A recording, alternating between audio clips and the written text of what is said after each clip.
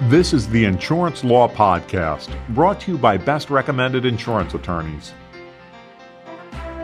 Welcome to the Insurance Law Podcast, the broadcast about timely and important legal issues affecting the insurance industry.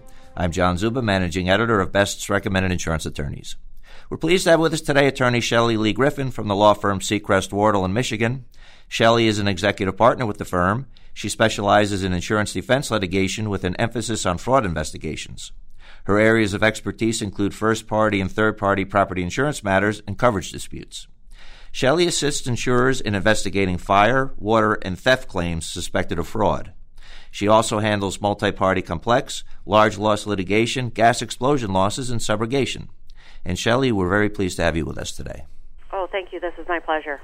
Today's topic for discussion is water is becoming the new arson. And Shelley, for our first question this morning, what does water is the new arson mean? So those that are familiar with the insurance fraud area, I think that arson has been a long staple in the insurance industry. Like, it's a easy go-to. People can imagine, you see it in the movies, but people setting their home or their business on fire in order to collect insurance proceeds.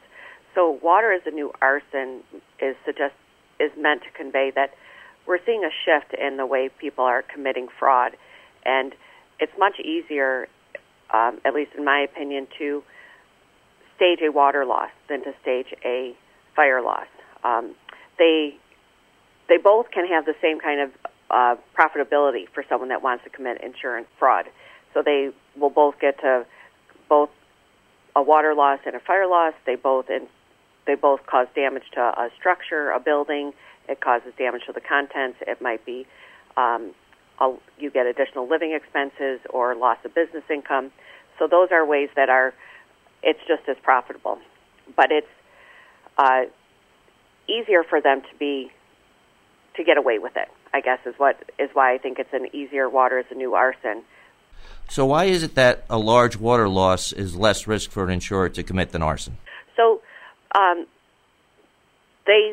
there's lots of similarities in them. So if you think about a fire loss and a water loss, usually the person that wants to commit those sort of stage those sort of insurance claims, they are away from the home when they happen. In a typical fire loss, you have someone that people are out of the house and they're away from the home, and a fire occurs inside the house.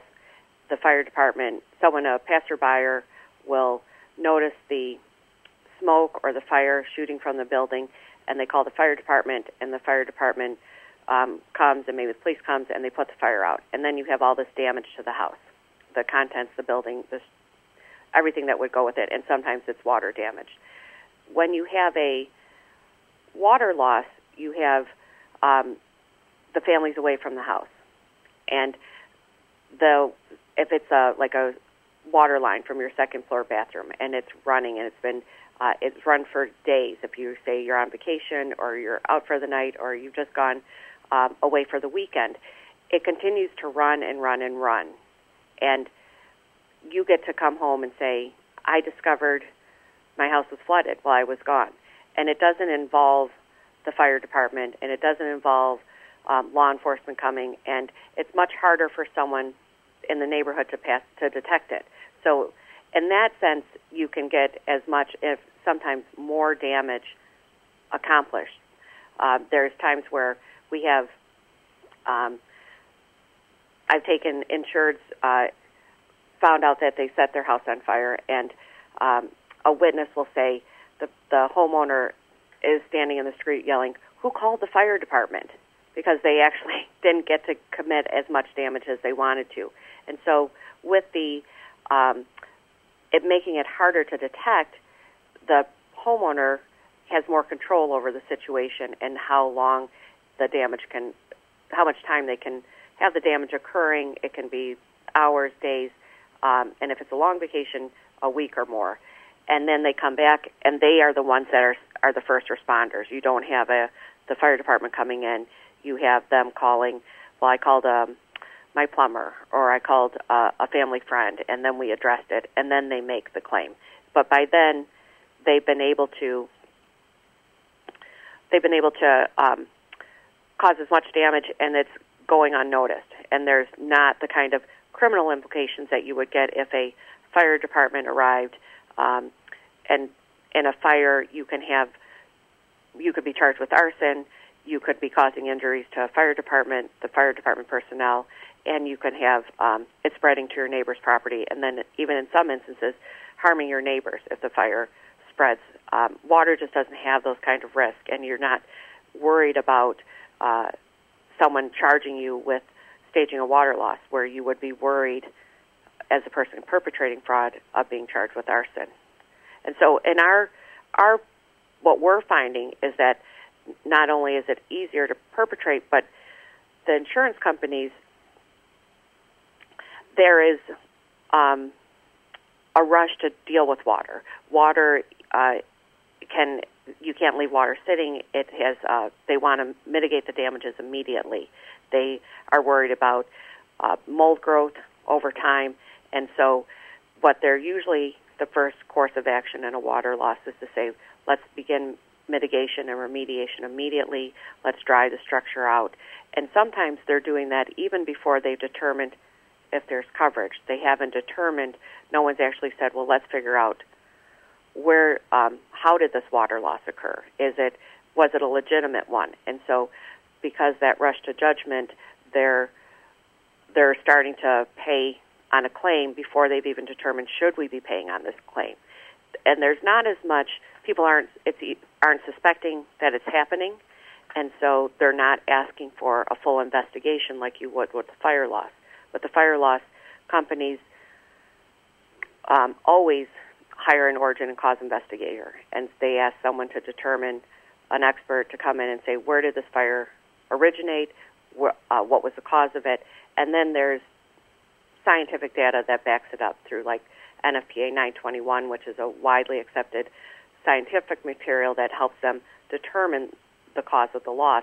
You don't have that same equivalent in a water loss. I mean, there's certainly codes and standards, but if an insurance company's just come in and said, we're worried about stopping further water damage, we want to prevent the spread of mold, and they're not taking the step to first figure out, is this a legitimate loss?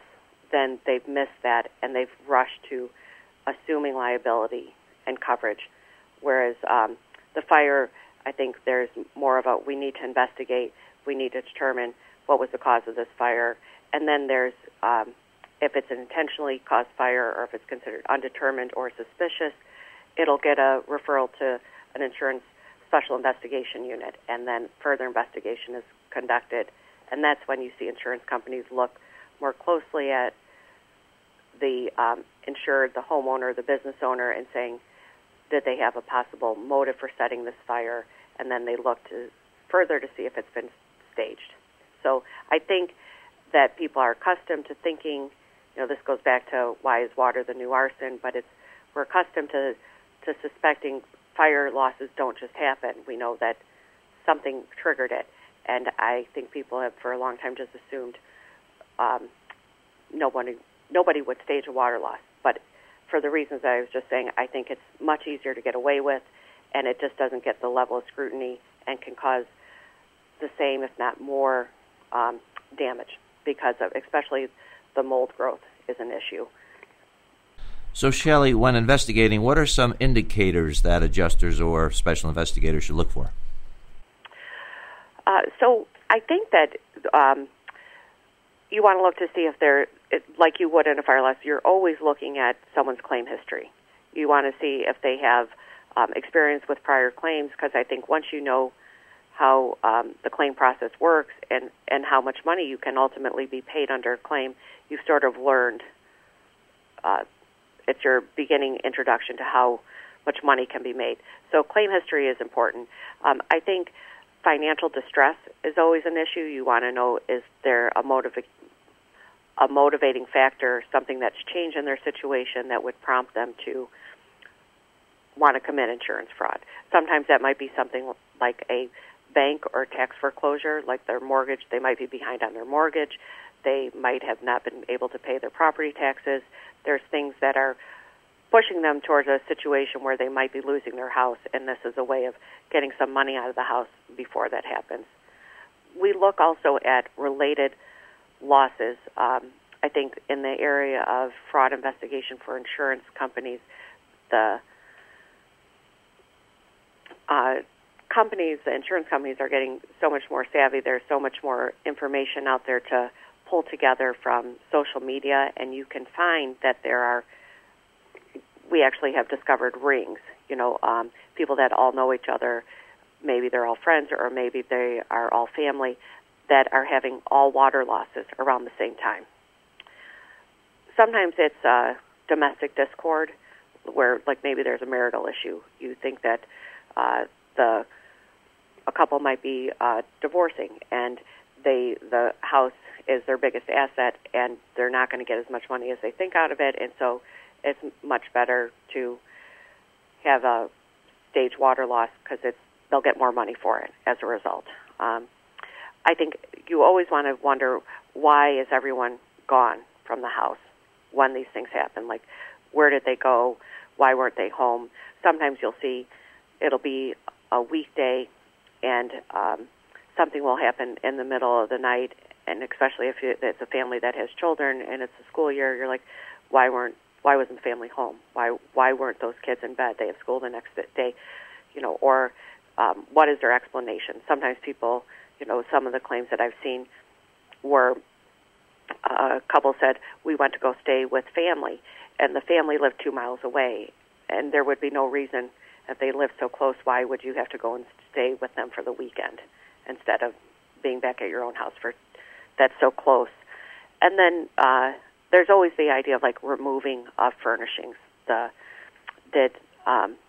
Neighbors will tell you, well, we saw them moving the baby grand piano out of the house, the week before all this happened. So these aren't really all necessarily indicators just for water losses, but they're just indicators in general, and a lot of them follow what is the NICB, National Insurance Crime Bureau, indicators. Shelley, can you tell us some examples as to how it's being committed? So what we see, for example, is a lot of the losses will be in a second-floor bathroom. And if you're in a second-floor bathroom, the reason that's an ideal location is that water runs down. So you're getting, if the second-floor bathroom of a residence has a water failure, and I'm just going to explain the damages and I'll talk more specifically, but that by having it go on the second floor, it means it's damaging everything on the second floor, and then depending how long they're gone, it's running down to the first floor. It's causing damage to the walls, the ceilings, the floor, subfloor. It might even affect the, depending how bad it is, it can affect the ceiling joist, and then it just keeps running down just by gravity. So you've had effectively caused damage on all levels of the house. By starting at the top level, by gravity, water is going to run down. So that's one of the things that we see. And some examples just that I can tell you that cases that I've been a part of, there is one was the second floor bathroom scenario, and the person was saying that the water lines, the cold and hot water lines, had one of them had become disconnected from where your water connects to the faucet underneath the sink. And it was connected with a device that's called a SharkBite. The SharkBite, though, is almost like it sounds. It is it's a way of connecting the two pieces of piping together, and it almost has teeth in it. And so once you insert it, the teeth become permanently implanted into the other, like if you're saying the female and male end, and they become connected. It's impossible to remove them. Like, you physically cannot pull them apart. And because that was analyzed by a mechanical engineer, they said there was no failure. That the way they're describing the loss couldn't have possibly happened. At the time, that family was at an amusement park. There's another one, same scenario, second floor bathroom. These people are at a water park for the week, and they said that the PVC pipes. No, so water can be flown. They carry it through different. You might have copper, you might have PVC, and the PVC, which is a white plastic tubing that you see. Again, you have the male and female ends, and there's a ferrule that's kind of the white, like the cap that you would, so to speak, that you'd see the when the female part's inserted into the what you would say the male connector part of it, you put a lot of cement on it, PVC cement, and that creates this chemical bond. In that case, they tried to say that there was cement failure, but it actually, that also we learned through an expert, it doesn't. If there's a sufficient amount of glue, it just won't fail. It changes chemically, and when it's connected, it's not going to become unconnected.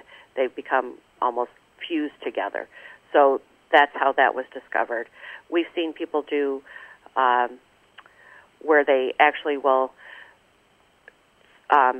heat a solder joint. So if you're looking at a copper piece, there was a case involved. I'm in Michigan right now, and we had heavy rainfalls in an area, like historic rainfalls, that caused a lot of flooding.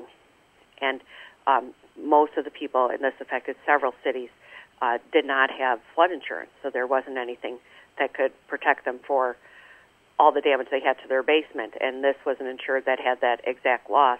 And so a few weeks later, she presented a claim saying that the bar sink in her basement had failed. And when it was investigated, we had a metallurgist look at it, and she found that they had actually heated the solder joint and made it appear, heated what was already a previous solder joint to make it seem as though the solder joint failed, but instead it was a second reheating. Other times we see people using razor blades to try and disconnect a compression nut. And then even it can be as simple as using a hairdryer. You can use a hairdryer to heat those flexible hose lines and pull them apart. And so it looks as though it just failed, but instead it was heated and then someone manipulated it.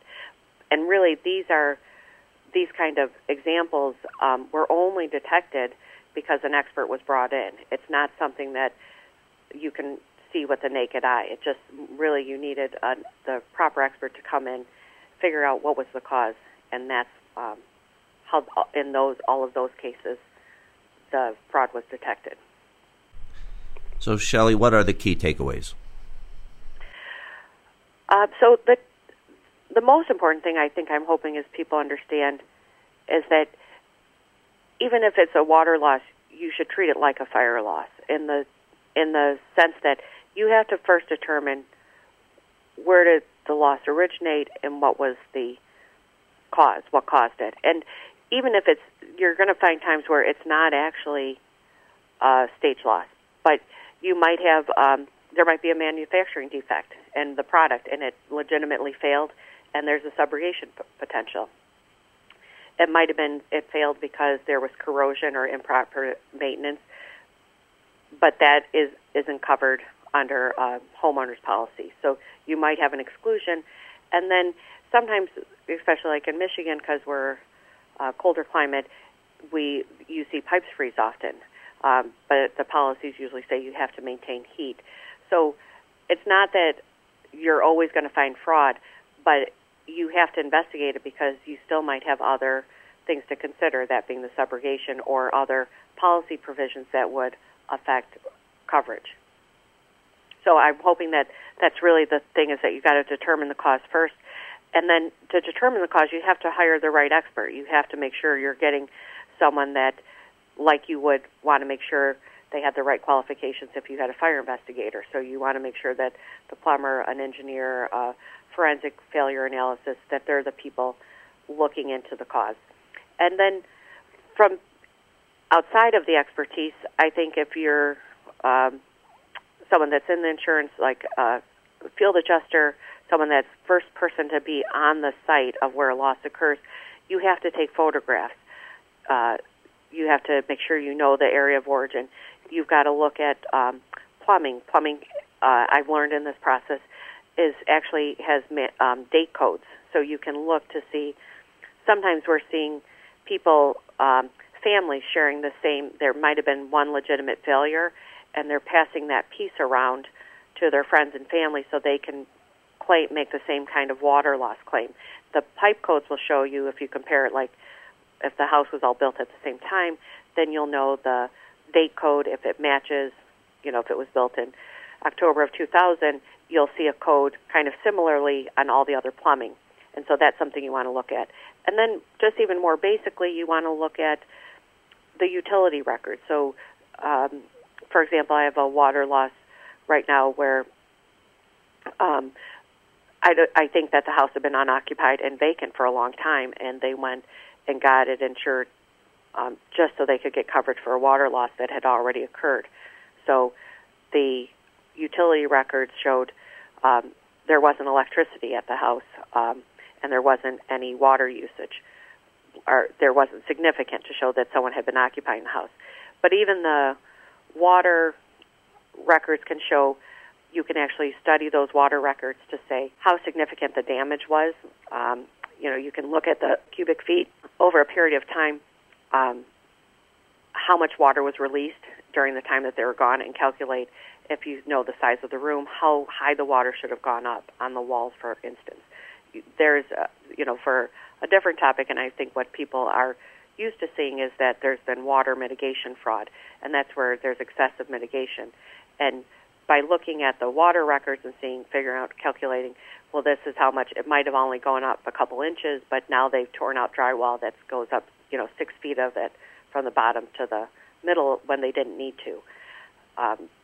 And then likewise, you can look at heating records and say, well, here's historically what they were using, and I know that it shows that this year from last year they reduced their heat by 75%, and well, then they probably weren't maintaining the heat in the house at this time. So then finally, I think that you really have to make sure you're doing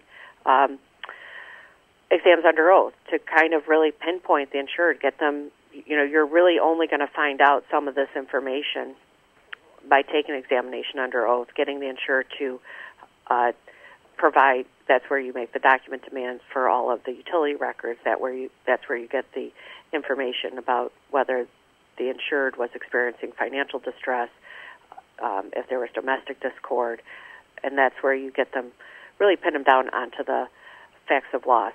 Now, what was so interesting for me as someone that has been doing this work for more than 20 years, the arsons that I had been seeing in the past, they were homes that, you might not think that, you'd kind of say this isn't a very nice home that was burnt down. The water losses that I'm seeing are in very affluent neighborhoods. One of the claims that I mentioned, the house was 5,400 square foot home. It was covered in marble. That was the house where the neighbor saw them moving out a baby grand piano, and it was valued in the millions. And so I think it was surprising to us to say, it's not that, you wouldn't have suspected when you approached this house that they would have any financial difficulty, but they were. So those are the things, I guess, you just can't take anything for granted. But that I'm seeing these sort of fraudulent water claims occurring in a much nicer neighborhood, in homes that you would think that these people are flush with cash, they're living very high lives. But I think fraud is fraud. It's still a way of making money, and that's just, they've learned a new way to try and beat the system. Shelley, thank you very much for joining us today. Thank you. That was Shelley Lee Griffin, executive partner from the law firm Seacrest Wardle in Michigan, and special thanks to today's producer, Frank Vowinkle. And thank you all for joining us for the Insurance Law Podcast. To subscribe to this audio program, go to our webpage, www.ambest.com/claims resource. And if you have any suggestions for a future topic regarding an insurance law case or issue, please email us at lawpodcast@ambest.com. I'm John Zuba, and now this message. Best Insurance Professionals and Claims Resource is the top website for locating qualified professionals and need-to-know insurance information for the claims market. Brought to you by AM Best, the world leader in insurance industry information. Visit ambest.com/claims resource.